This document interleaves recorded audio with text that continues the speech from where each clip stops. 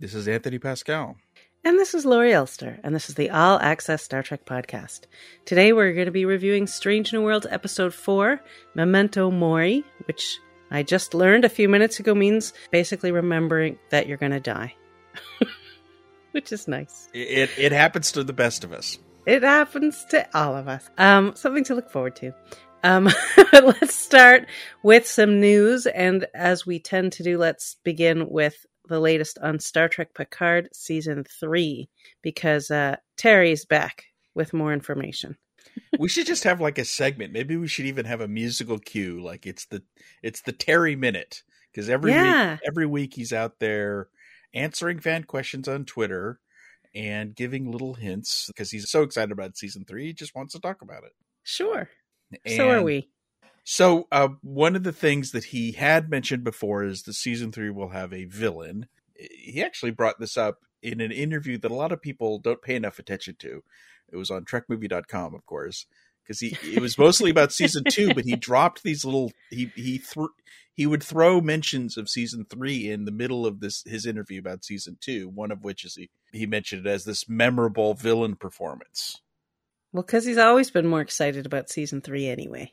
Yeah, exactly. So someone asked him, what can you tell us about this character? And he confirmed or revealed it's a new character. So unlike Season 2, which brought in, some familiar characters, this is a brand new character. And it's an actor he's not worked with, or actress, it's someone he hasn't worked with before. But he described this person as someone you've seen a million times before. And someone he's always wanted to work with.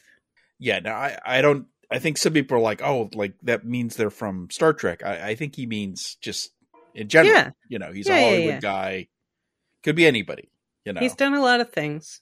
He's interested in a lot of different areas. Yeah. Now, I mean, like, I don't know if it's an A-lister or, it's probably just, it's one of those, probably someone you look at and you're like, oh yeah, I know that guy from a million things. He also, because there's been some talk about the Next Generation cast appearing in different episodes and being spread out, someone asked him, are we going to get a scene of everybody together? And he indicated, without saying so, yes. He used an Office meme. I know, I love that. He said it was yes. I mean, yes. Yeah. Office memes are the best. There's one for every feeling, thought, or emotion. That's it for Terry. The only other little update was LeVar Burton on Thursday tweeted out a picture of himself on the Warner Brothers lot where he was doing ADR for Season 3. Earlier this month, we mentioned how Gates McFadden was doing the same thing, right? Yeah, she'd already I guess they're just going one at a time, So now it's LeVar's turn to do his ADR for the season. Fun. Now, we still don't know when Season 3 is coming, but there's going to be a little bit of something this summer because IDW is going to release a comic book called Stargazer, and it's set between Season 2 and 3 on... The Stargazer. Yeah. I was just guessing. I took a wild stab. And Picard's going to be in command of the Stargazer. Yeah, I guess it's... Which I'm not... Yeah, because he put Seven in command... Well, he didn't put her in command forever. He put her in command to handle that particular task. Yeah. I don't think he can also do that. It doesn't matter who he is. The description says, when trouble rears its head on a once peaceful pre-warp planet from his past, Picard enlists the help of an old friend. Oh. So this is going to be 3-issue comic book starting in August. It's co-written by Kirsten Beyer, who's a co-creator on the show and supervising producer, consulting producer, I forget. Executive producer? Co-executive producer. One of the many executive producers. Yeah. But obviously she's clued into what's happening on Season 3. She was also a co-writer on a very good prequel comic, and she did the co-writer on the audio drama we both liked. Yeah, which we talked to her. So we have that out there as a podcast episode, if anyone wants to hear it. So far, the Picard tie-in stuff, there was a great Una McCormick book. There's a great book about Rios out there. They've been really good, and they've enhanced the experience. They're not required reading, But I think the Picard tie-ins have been some of the best, better than the Discovery stuff, I think, in general. I read the Una McCormack one because I must have been interviewing her. And I thought it filled in a lot of stuff that I thought was so interesting that I really wanted to see it all on screen. So that's good. That's how you should feel when you're reading it. So while we're talking Next Generation cast, which we kind of were a little bit, or old friends, I guess we were talking about, you did an interview with Denise Crosby. The big question is, is she involved in this reunion? And the answer is no. Seela's not in it. In fact, during the interview, she's like, well, if they ever ask, if they want me to be there as Seela, I'm all for it. And I'm like, well, they've already finished. And she goes, oh, well, that ship has sailed. Yeah, you had to break that news. I mean, she knew they had shot season 3, but she didn't know that was the end of the show. So right. She's always a good interview, though. I interviewed her years ago, and she was just so delightful. Really, really nice, warm, friendly, thinks about Star Trek a lot, has only positive feelings about it, looking back. The purpose of this interview was to talk about the 25th anniversary of Trekkies, which she co-produced. And, it was kind of a groundbreaking documentary back in the 90s. It was one of the first kind of fan documentaries, really. It's, it's somewhat controversial. I think some people feel like it makes fun of fans. And I talked to her about that. She's like, absolutely. It wasn't, that was kind of the opposite of the point, because she thought people in the media would make fun of Star Trek fans, and she loved Star Trek fans and wanted to do a documentary about them. And she did 2 of them, actually. It's interesting. Like, I haven't seen them only because that is the vibe that I got, was that it was sort of, like a mocking outsiders. Not that she's an outsider, but just sort of a slightly mocking look. But the thing that's interesting is I think fandom has changed a lot since then. And it would be interesting to do like a deeper dive and not just like the people, I felt like those on the surface, to me as an outsider, looked like they were just about people who dress up. And the dressing up is great and fun, but I think there's such a depth to the fandom now out there, and people that are grouping together in organizations that do good and do charitable work and support each other. Like, it's, things have changed. She did admit that they did focus on some of the more colorful characters in Star Trek fandom, because that made for sure good viewing, I guess. But anyway, Trekkies is now on Blu-ray and video on demand in HD, so you may want to check that out. Now, one of the things it was difficult for me to broach this because I know it's kind of a touchy issue, was to talk about leaving Next Generation. I said, with this reunion coming out, and do you ever look back and say, maybe there was a way I could have, and I said, maybe you could have talked to Gene, and she like jumped in, like, I did talk to Gene, and he said, it's going to be about Data, Picard, and Riker, because that's what I did in the original series, and I get why you would leave, because that's basically going to be the show. Right. And rightfully she pointed out, she's like, look, in the 80s, television, being a secondary character on a TV show, and this is before it was kind of a big phenomenon, was just not like the cool thing to do. She wanted bigger and better things, and she has no regrets. But then, because I was going to ask her if it would have been different later, because the show changed, but she brought up how Michael Piller changed the show after Gene left, but she was long gone by that point. Right. But to give more story, like different characters got sort of showcase episodes. Exactly. And when I said, well, would you have left then? And she got kind of like, I don't know, I'm reading in between the lines. She's basically saying, who knows, she still sticks with the no regrets, but I think since she brought it up, I think it's quite possible she might have stayed if Michael Piller was running the show in season 1. Right.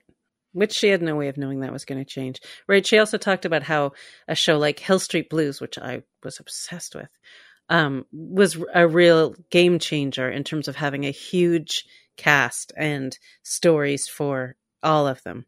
They had main cast members, but that was a really big cast. Which is the thing that Piller kind of brought into the show. Yeah. Things had changed by the 80s, and Michael Piller brought that modern technique and style into the show. And I think to the benefit of the show, for sure. And then really on Deep Space Nine, where there were just all these other additional characters that were woven in and out of all the stories. Yeah. So check out the rest of that interview on the site. Quick reminder, the Orville Season 3 New Horizons will debut between this podcast and our next podcast. It'll be on June 2nd. My first interview with all the producers will go up probably on Friday, the day this podcast comes out.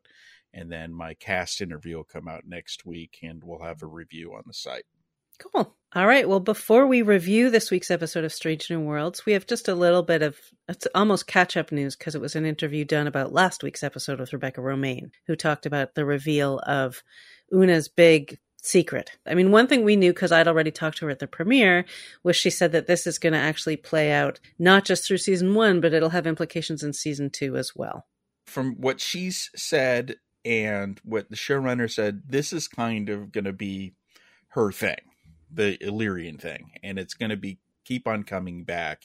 So whenever they do an Una episode, it sounds like there's going to be another twist or another angle on the genetically modified and the Illyrians and maybe the fallout. I mean, something the writer of that episode, Akilah Cooper, said I thought was interesting, which said the reason she deleted her log is because if it got back to Starfleet, she would get kicked out or be court-martialed, and so I don't know if that was a hint of something to come, because that is the big question of, so it does sound like Pike, they never told Starfleet, so this is still a secret, I guess. Right. We don't even know how many people in the crew are aware.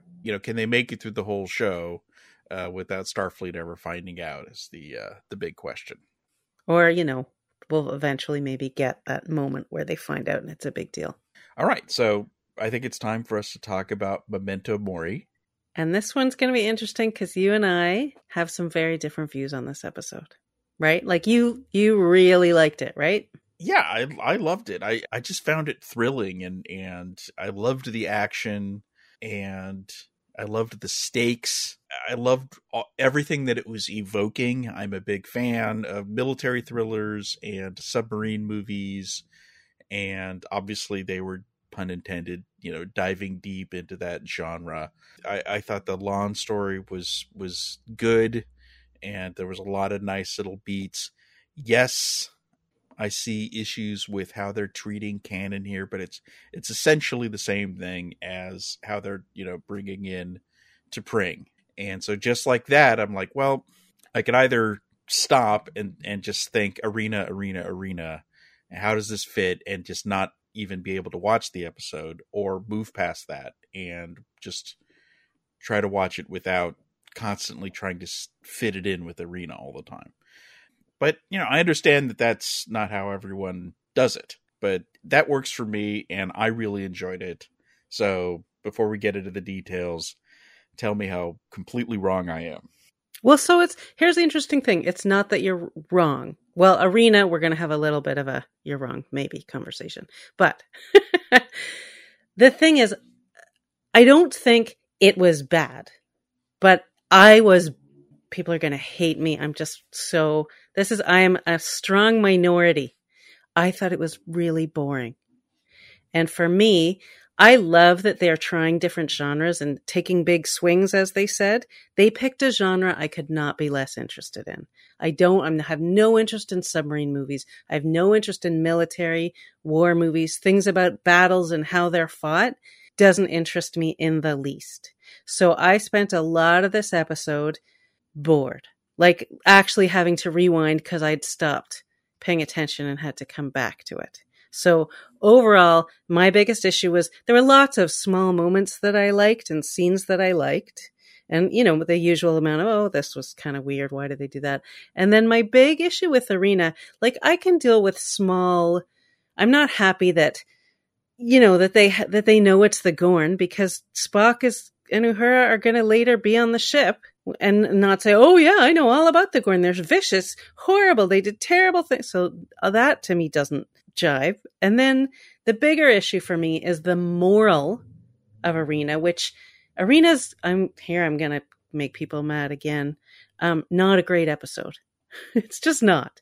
And the thing that is interesting about Arena is the moral at the end. And that is the only thing that's interesting about it, but it's very interesting.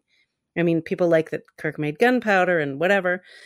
But the moral of Arena to me is kind of, I hate to say it, spit on by this episode. Like they took the whole point of it and kind of threw it out the window, which is to put yourself in your enemy's shoes and maybe they're not the vicious, bad person that you think they are. And here they are absolutely horrible. In Strange New Worlds, they are villains, vicious, cruel villains.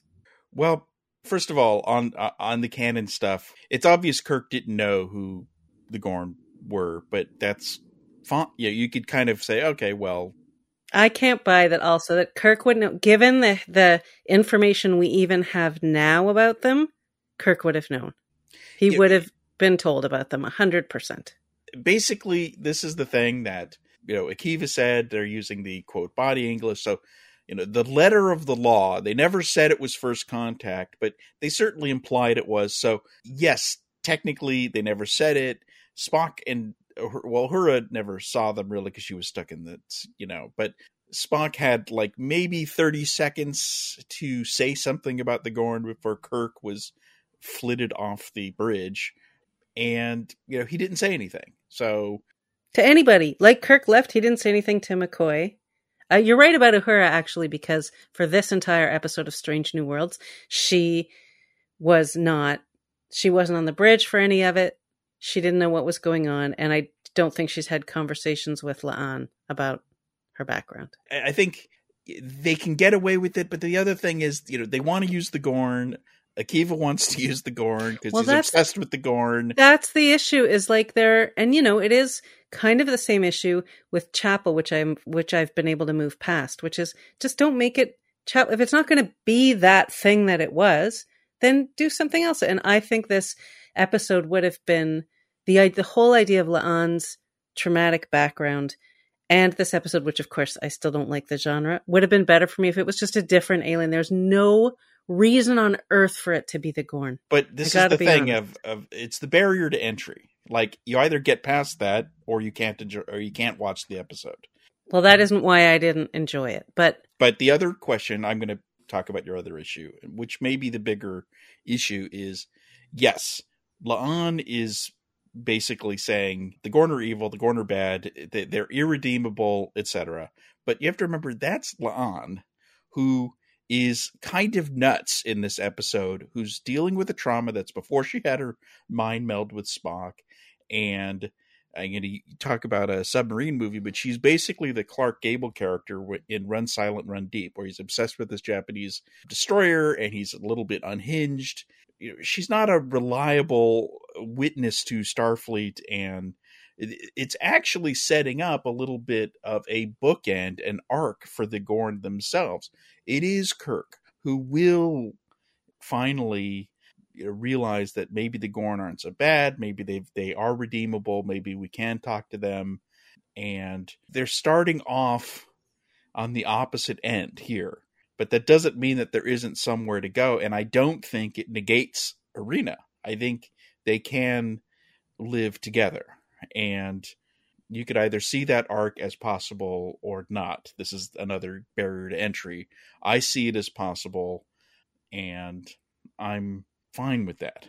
But this episode, Kirk showing mercy was his solution to the Gorn. This episode really wasn't trying to, people saying it's trying to recreate Arena. It's not. It's in a way, it's the opposite message. This episode isn't about mercy. It's about remembrance, obviously. And it's about duty and honor and all those things that military dramas are all about. And for me, it was also about fighting and killing, which I, again, am not super interested in. But here, like, for example, we talked last week about how they didn't, indulge in the red shirt trope when there was low-hanging, long-haired emo red shirt just waiting, begging to be killed, and they didn't do it last week, right? This week, they killed off 7 crew members, but they weren't callous about it. That was one of the things I really did like, and I was thinking about our discussion last week because they set it up this way on purpose, and I liked that people didn't die before, and when people die, there's no like, ha ha ha, little cute, thing at the end that says that everything's okay. And they showed they started by making it an episode about this, remembrance. And then I thought the scene with Kyle and the other crew member was really powerful in that way, because we saw two crew members each willing to make a sacrifice for the other, and then one makes the final sacrifice, and you see the impact of that on Kyle. And I thought, well, I like getting rid of the red shirt trope and making it a big deal when something like that happens. And that was a really nice way to do it. And of course, Kyle wears red, and the guy who sacrificed, who right. we don't know the relationship. Maybe they were best friends. Maybe it was his boyfriend. Who knows? But he was or maybe they didn't know each other at all, which is also beautiful. Right, but he was in a blue shirt, and he died. But Kyle felt the pain, and Pike felt the pain.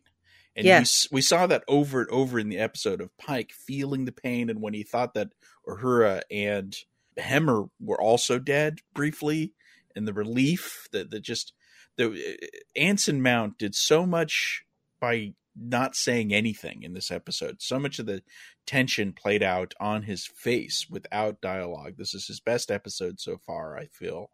And you really felt that. And he's talked about how this is his favorite episode of the season, I think. I think this is a great Pike episode. He was smart.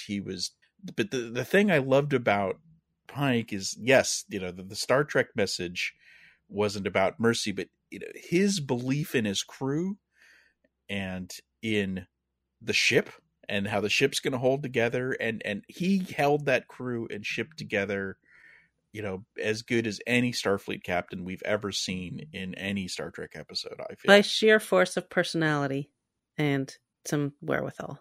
But yes, no, he had some great lines. I like that he said, belief can be the difference between victory and defeat. Get a crew to believe in miracles, they might just give you one. And has to remind La'an, you can't have your crazy, pessimistic, doom-filled attitude, because that is going to hurt us. Especially because she was acting first officer, because this was a La'an episode. It does seem like they need to relegate Rebecca, number one, off to the side when they want to give a little focus to La'an. I'm a little disappointed that she got one episode where we really got to see her in action, and otherwise she's been quite sidelined. I mean, maybe they're still working this out, because one of the issues here, God, we're going all over the place, is Spock. And when do we not go all over the place, by the way? This show is really Pike and Spock, let's face it. Or Spock and Pike. What did you call them accidentally once? Spike? Spock and Spike. Yeah. So Spock is not the first officer, but he kind of is. You know what I mean?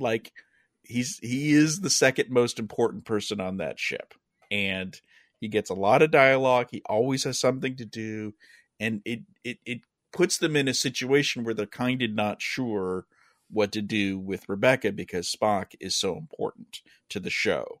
And there was even a weird thing where I think the writers forget that Spock is just a lieutenant, because so I'm jumping forward to when they were on the shuttle together with La'an, right? And they had to do the mind meld, which I thought was a great scene. And then they come out of it, and La'an's like, I know, comes up with this idea, and then she goes, I'm surprised you went along with this and agreed. She used the word agreed to this. And I'm like, La'an, it doesn't matter if he agrees to it. He has to do what you say, because you're the first officer. You outrank him, and it doesn't matter what he thinks.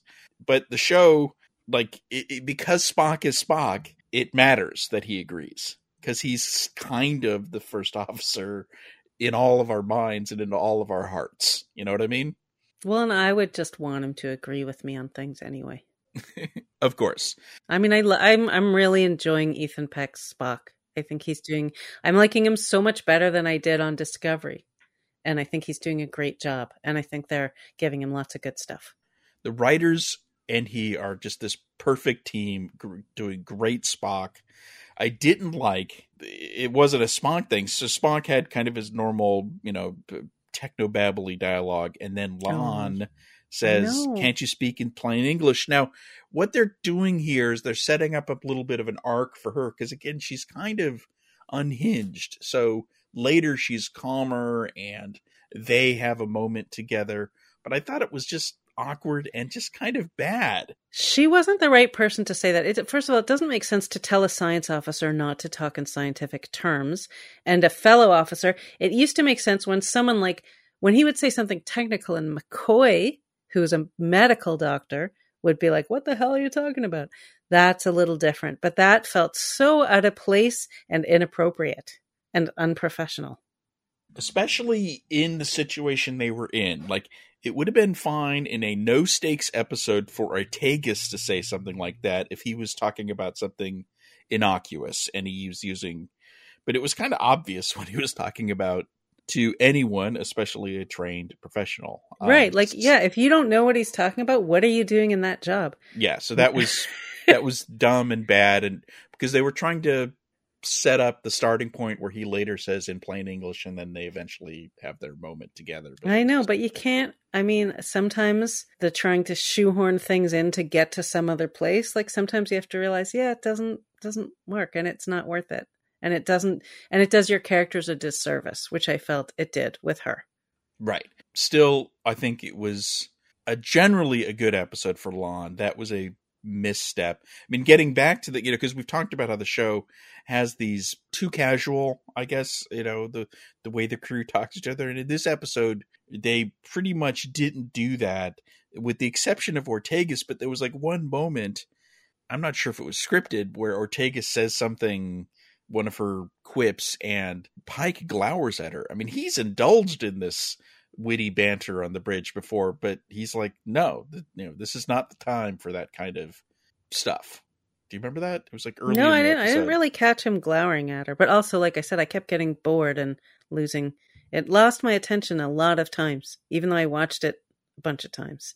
So it's a tricky one for me. It's very hard for me, this kind of thing, because I'm just not that invested in how things are fought and how battles are fought, which is what most of it was. I was quite invested in Uhura and Hemmer.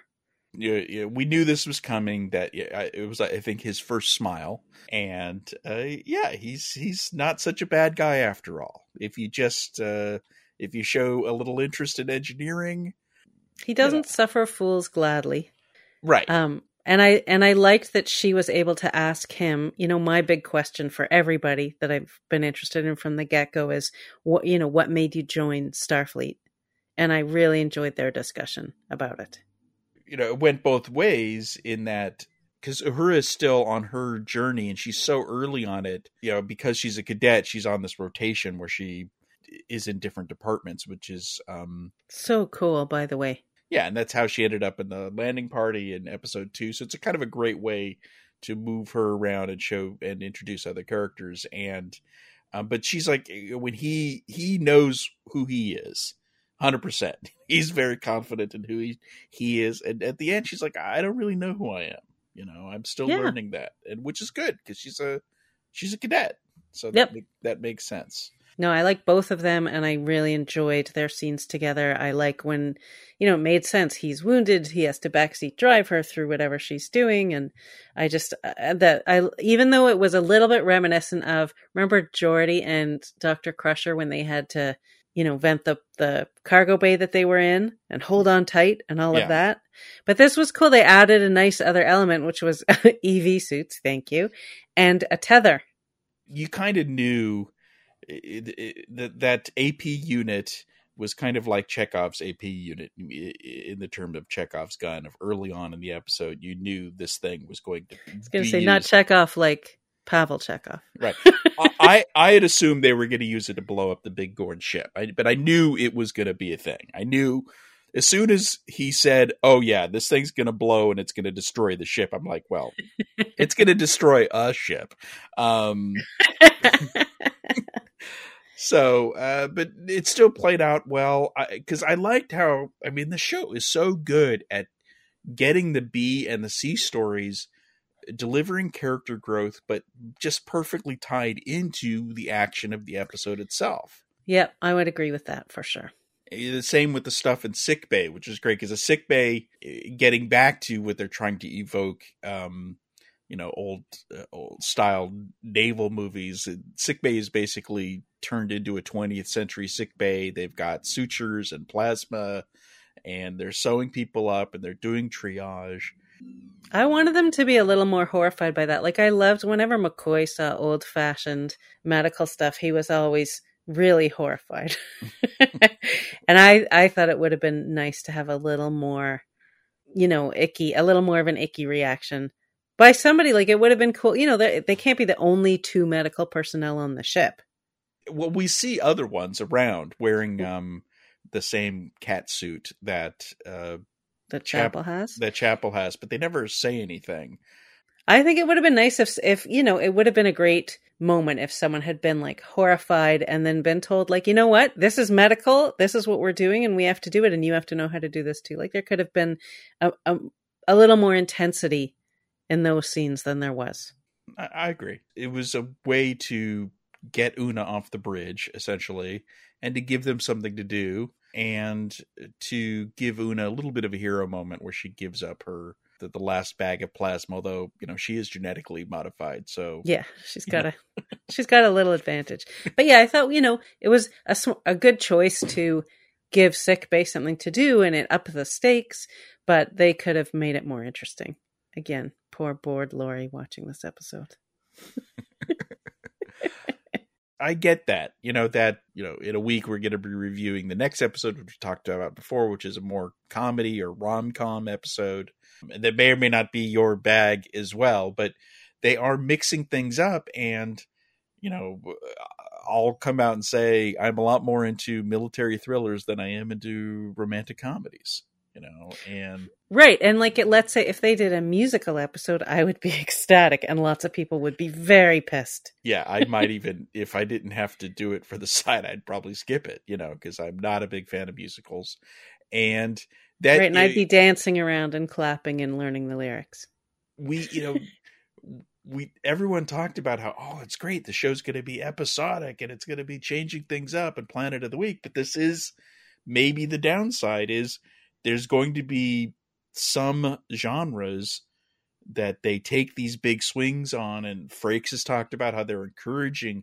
I think is a lot of this episode and the way it feels is the director just kind of really indulged himself in all of the tropes of submarine movies, like the sweating crew and the sonar pinging, all of it, and you either that either works for you because you love films like Crimson Tide and Das Boot and all the rest of it, or it doesn't. And if it doesn't work for you, then I get that, And it doesn't mean I wish they hadn't done, like, that's, again, I can recognize that something's not right for me. I've seen a lot of the, people are loving the episode. It's not my thing, but look, everybody's excited about Top Gun and Tom Cruise. I hate Tom Cruise movies and I don't see any of them. So everybody's different, and I don't want them to not try things and not take big swings. But this one simply didn't work for me, and the canon issue is a big one for me. And a lot of times there have been small ones, but this one's too big for me. But I could say, as someone who does like this subgenre, that this is a good example of it. Like, because you can take the big swing, you could shoot for that. We saw this in Picard where they did that episode where they tried to do kind of the heisty thing in season 1 and it was bad. Season 2, it was better, but then they kind of split it over 2 episodes when they should have just done it as one. So I think it's good that they tried and they did a good job. And it's not just the submarine movies. Every Star Trek series has done this kind of thing. Obviously, Balance of Terror, but we've seen. No. I got to stop you there, because to me, I love Balance of Terror. But to me, what makes Balance of Terror interesting is that Romulan commander, and that we see what he's doing, what he's going through, what he's thinking, how he's guessing. And it's about these two human beings who are actually kind of similar to each other and having to face off against each other. And at the end, that telling line about how they could have been friends. I could have called you friend. So this to me was completely missing that. That what to me is good about Balance of Terror was not in this episode. Fair enough, but this was again they weren't going for that. I mean, that was Right. that was an homage to The Enemy Below, another great submarine movie. And I haven't seen. I think I saw Das Boot in German class, but I haven't seen any of the other ones that you've mentioned because it's just not my genre. There's other, like the TNG episode Disaster, or the DS9 episode Starship Down, and a little bit of Year of Hell. There's been others of this subgenre within Star Trek. I wouldn't put any of those in the same category. It's so funny. Like, I just wouldn't, because to me it was the whole faceless, cruel enemy part is ruined it for me. Well, because in this case, they're mixing genres here, where essentially the Gorn are monsters. You know, they are irredeemable monsters. So it is kind of like a monster movie in that case, which where they're an unstoppable force. Right, which to me is kind of boring. Oh, but I mean, the Gorn were the adversaries. They were smart. They were cunning. They. And they're getting back to Arena, they lured them just like they lured an Arena. So they were at least picking up on elements of that as well. Every time that they thought that they succeeded, the Gorn had another trick up their sleeve. So the solutions weren't easy. They were using science. They were using courage. And, it really took everything they've got, and they still didn't beat them. All they did was get away. I mean, they did destroy a few ships along the way, but they never got the big one. They just basically escaped, and the ship was severely damaged. So I loved it. I'm sorry. What can I say? I thought it was great. Don't be sorry. Don't be sorry. And I'm happy that I don't want people to not like it. So I didn't like it, but I am happy to say it isn't because I thought it was poorly done. It just didn't. It's something I personally don't enjoy, and that's gonna happen sometimes. I get it. It's happened on all the shows. There's certainly moments in other episodes where in other series where I don't love it. And the truth is, when I rewatched Arena for this one, I was like, this is a really bad episode in multiple ways, and also was boring. Like, it had some boring sections where they're just running around, and it was, of course, cheesy. And there was some like bad dialogue and all kinds of stuff. So what can I say? And I know you're not the only person, that we've talked to some other people had the same, and yet I've talked to other people who loved it. It's almost like we're seeing different episodes, and yet we all saw the same episode. And you and I agree so often that I just find it fascinating. But it's so telling that, all these movies I've mentioned, and I could throw out 5 more submarine movies if you want, but I won't. I love them, and you don't, and therefore it makes sense that we disagree in this one case. Right, and so where you're seeing these great moments where they do like callbacks to other movies and to tropes, all of that is lost on me because I haven't seen any of those movies. Yeah. So I don't get that. And yet I still was able to see like a lot of little moments or lines or things that I liked in there. Well, that's good. So there is that. I did think there was, when La'an is getting the story from the little girl, well, she wasn't that little, but when she's explaining that she heard the sounds of the aliens and she makes these sounds, these clicky sounds. Do you know what they reminded me of? Did it remind you of a certain Next Generation episode? It probably will once you mention it. Schisms. I love that episode. Oh, yeah. The alien abduction episode with that creepy holodeck scene that I love. It's just, I recently rewatched it, but they make that same sound, and I was wondering if they were trying to eventually like they lived in another like dimension almost in Schisms, right? I forget what the exact language was, but it was like a different kind of space, and they had to create a pocket where they could pull in the crew members and then return them. Again, they were trying to make the Gorn into something very strange, very otherworldly, very alien. And it was an interesting choice that they never showed the Gorn. I think the most we got was a shadow, during her flashback, or the mind meld. But I feel like they think that's their way around canon, and I don't think that has anything I don't think seeing the Gorn has anything to do with it. I do think they broke it. Like, they just cast it aside. I mean, I thought that at first, but I think it's more... But how could you have Spock on the bridge not saying anything? He had a huge battle with the Gorn. There's no explanation. There's no explanation for why Spock would not say anything about his history to anyone on the bridge. It doesn't, it just doesn't work. You have to hand wave it and say, okay, I'm going to ignore it. You have to. I'm not ignoring it, but I'm not, I guess I'm just not that bothered by it. But you have to admit that it doesn't make sense. You can say, I don't care. I can come up, with some headcanon for why he didn't. It's okay. I'm all right with it. I want to hear your headcanon for why he didn't say anything. Because it just, there was no point. There was no logic to it because it wouldn't have helped the situation at that moment. Oh, Lord, I thought it would have been extremely important information. I would have considered it vital information. Well, at first he didn't know that Kirk was about to be... It would have been vital for him to talk to Kirk about it, but Kirk was taken off the bridge, the ship. After that, he was pretty much helpless in the rest of the episode. Well, he had a crew full of people he still could have told. Because, it's not working for me, dude. Getting back to the arc of the Gorn, in this case... I feel like they were trying to do is they were actually doing more monster movie stuff with the Gorn, a lot like Jaws, actually, where they never showed you the shark early in the movie, which makes me feel like we're going to see the Gorn again because they're building up to it. Because obviously they've got the money to do it, right? And people were probably like, because let's face it, we all laugh at it, but the original Gorn was just, it was, I mean, maybe it was, I mean, who knows what it looked like to someone, because I wasn't there in 1966 to see it and go, oh, that looks good. But I think even then people were like, oh my God, I can see the zipper. I mean, it's just terrible. And also he moved so slowly that it was like, how is this a threat? Right. And they did just outrun him. He'll get tired and fall down.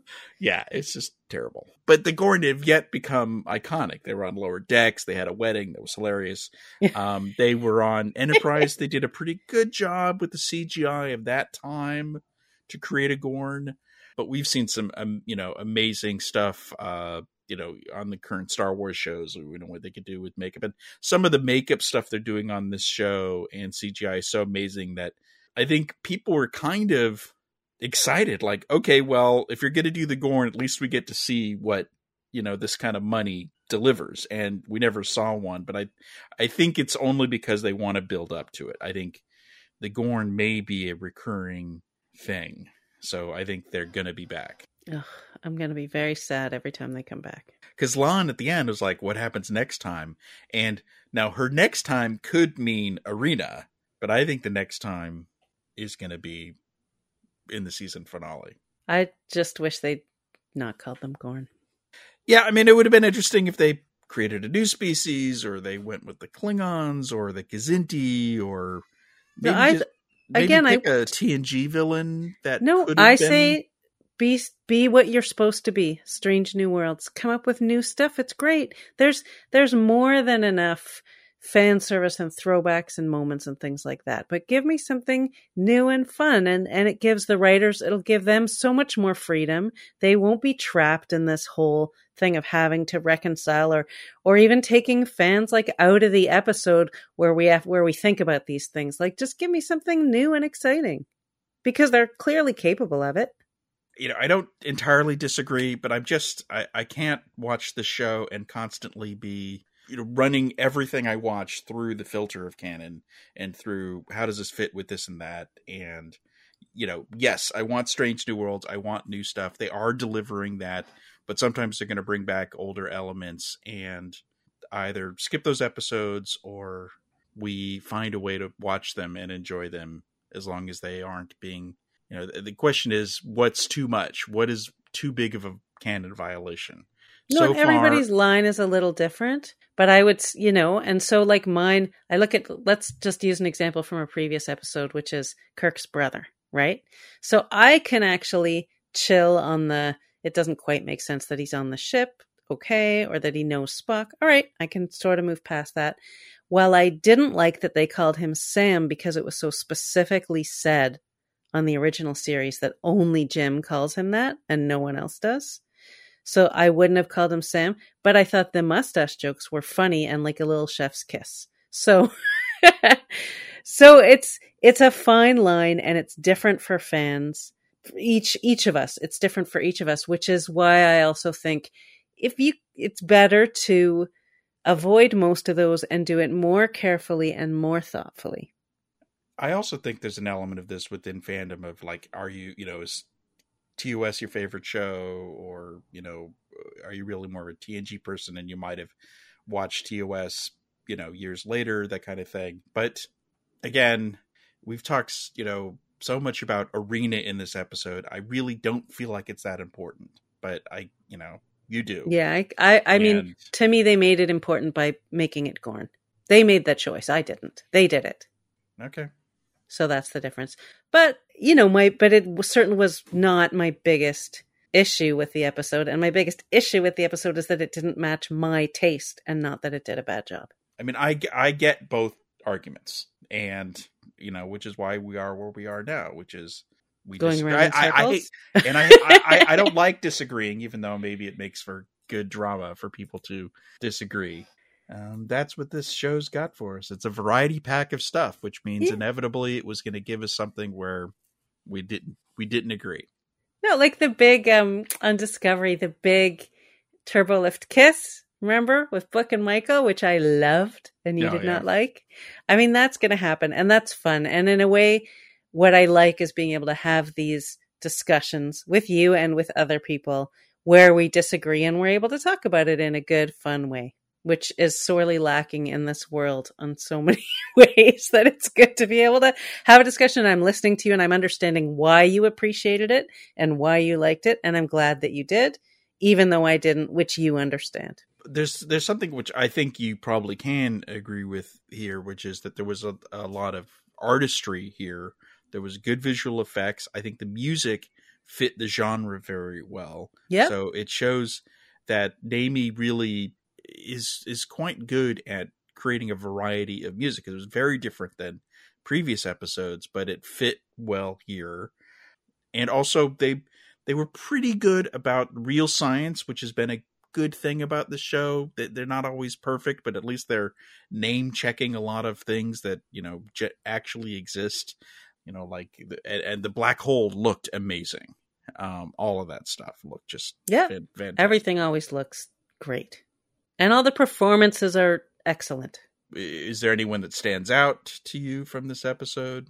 I mean, I loved the tiny little Ortegas moments. I thought she had a couple of really good, strong moments that I enjoyed. That's interesting because, she's almost the smallest part of this episode. She's basically following orders, but she still has a personality. It's still coming through. She isn't just a crew person saying, "Aye, aye, Captain." She's got something to say. The line I liked of hers might be the one where he gave her the look. Was it when she said, "Space really wants us dead"? No, it was different. It was early. That one where he's like, "Oh, maybe we should let it." He actually kind of went with that one. Yeah. There was one earlier on, I forget, where I think it was more, like she was being very pessimistic and flippant, and he wasn't into that. And she did say it was gave him the name the Pike maneuver. So. Oh yeah, she did do that, which I liked. And honestly, Hemmer. I just want more Hemmer. I'm ready. I want a big Hemmer story. Yeah, I hope he gets a full on story arc soon enough. Yeah, I'm fascinated. I just want to know more. I want to see him interact with more people and do more things and tell us more about why he's on the ship. Maybe we'll meet some more Andorians or some more Aenar, or we get a little more. Even though we visited with them before, I think this show can expand the canon in that way, because there's still, plenty of room for more stuff about Andorians, for example. Yeah, absolutely.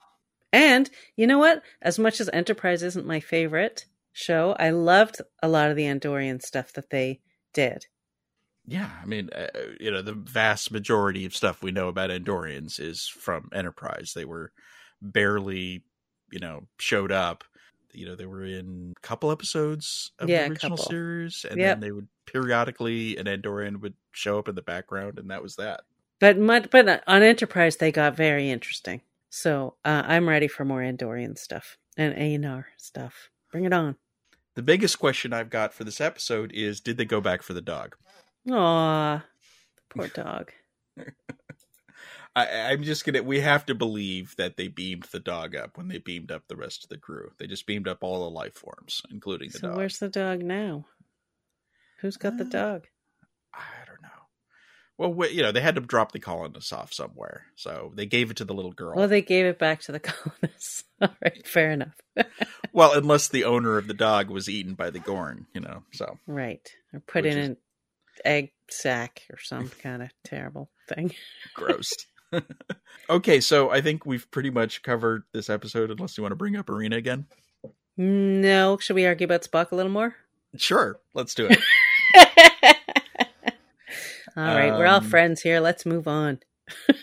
But one little thing is they with the pins, it was, we haven't talked about this, but the remembrance pins I think was a nice touch. It tied into the themes of the episode. Pike was wearing a USS Discovery pin, which was kind of a little lie, right? Because it's right. Well, because everyone's pretending that it was destroyed. But what did you think of Michael Burnham showing up briefly in Spock's vision, or the mind meld where La'an kind of right? She says you have a sister and whatever. I wonder if she'll ask him more about that. Now it was a little weird where. Like, was she implying that there's no record of Michael Burnham existing? Because the USS Discovery and Michael Burnham serving on board, those records exist. They just altered the records so that it would be destroyed, right? So it should be no secret that he has a sister, even though he doesn't talk about her a lot. Yep. He was wearing a pin for the USS Congo. Why? Who knows? Ortegas was the USS Palenque. Babenga was the US Cuyahoga. I just saw all those because I went to the Strange New Worlds exhibit at the Paley Center. They had them all on display. They're cool. I wonder if we'll be getting back to this. Yeah, I thought that was an interesting idea. And again, worked with the idea that we're not doing red shirt trope, that it's a big deal when these things happen. And it's another, it's also kind of part of one of the military things of this. I mean, there's a ton of little military things that you may pick up on, a lot of jargon, and these were. I was going to say that you may pick up on, but not me.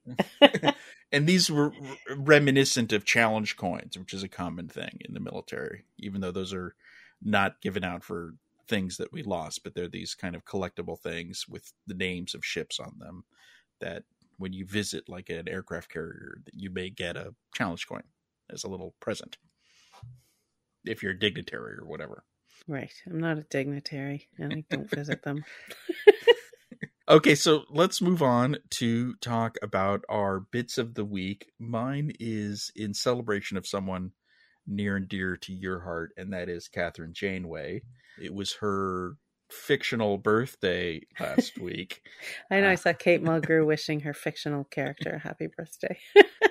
So a few members of her crew actually put together this video, which was done by the Bloomington Janeway statue. There's a statue of Janeway in Bloomington, Indiana, and the people who put that together got Tim Russ and Robbie McNeil and Garrett Wong and Dr. Aaron McDonald to record birthday wishes. And Russ did it in character. Nice. Then this was actually shown during this ceremony that was held at a school, which I guess is the school that Janeway is supposed to go to in the future. And there was a little girl there who represented Janeway, and she gave a speech as Janeway. Was it me? Oh. No. Oh, man. And because people from Jerry Taylor's family went to this school, and they were also inducted into the Hall of Fame, so they were at the event. So there was a big Bloomington Janeway birthday celebration. I love it. As there should be. So what's your thing? Mine is in honor of the fact that a lot of us have gone to see Star Trek The Motion Picture, Director's Edition, in theaters this week, which I did last night with Brian. So maybe not everybody knows this, the younger set. But the original teaser trailer for Star Trek The Motion Picture was narrated by Orson Welles, by the great master Orson Welles. And it's a very cheesy looking trailer that doesn't even mention the plot of the movie. It's got a lot of very silly animated effects and just kind of names all the characters. And then I found there's also a fun little, so I want people to look at the trailer because it's fun and dramatic and silly and dated in its fun way. And also someone had written a piece that was based on actually an Inglorious Treksperts episode where they got a couple of fun details about the actual recording session when he was doing it, and said that he was like playing around with everybody's names and saying Gene Roddenberry. And that he was made $25,000 for narrating it. And then he did some foreign language versions of it too. But just a fun little piece of history, I think. It's such a weird thing that Orson Welles is attached to Star Trek. I know. Was great. This before he was doing those wine commercials? Those were later, right? It may have been around the same time. I mean, he also like had a place. It was like somewhere north of Toronto for a while. And my aunt, who was an artist, went up and worked with him for a while back in the day. So I remember hearing stories when I was a kid from her. It's funny. So that's it for another episode of All Access Star Trek. We'll be back next week to review and discuss a totally different episode called Spock Amok. It's wacky. It's zany. It is. It's a whole different thing. Oh boy, that's going to just open up another can of worms. I can feel it coming. It's coming. Get ready. Get ready, everybody. So, see you next week. Catch you later.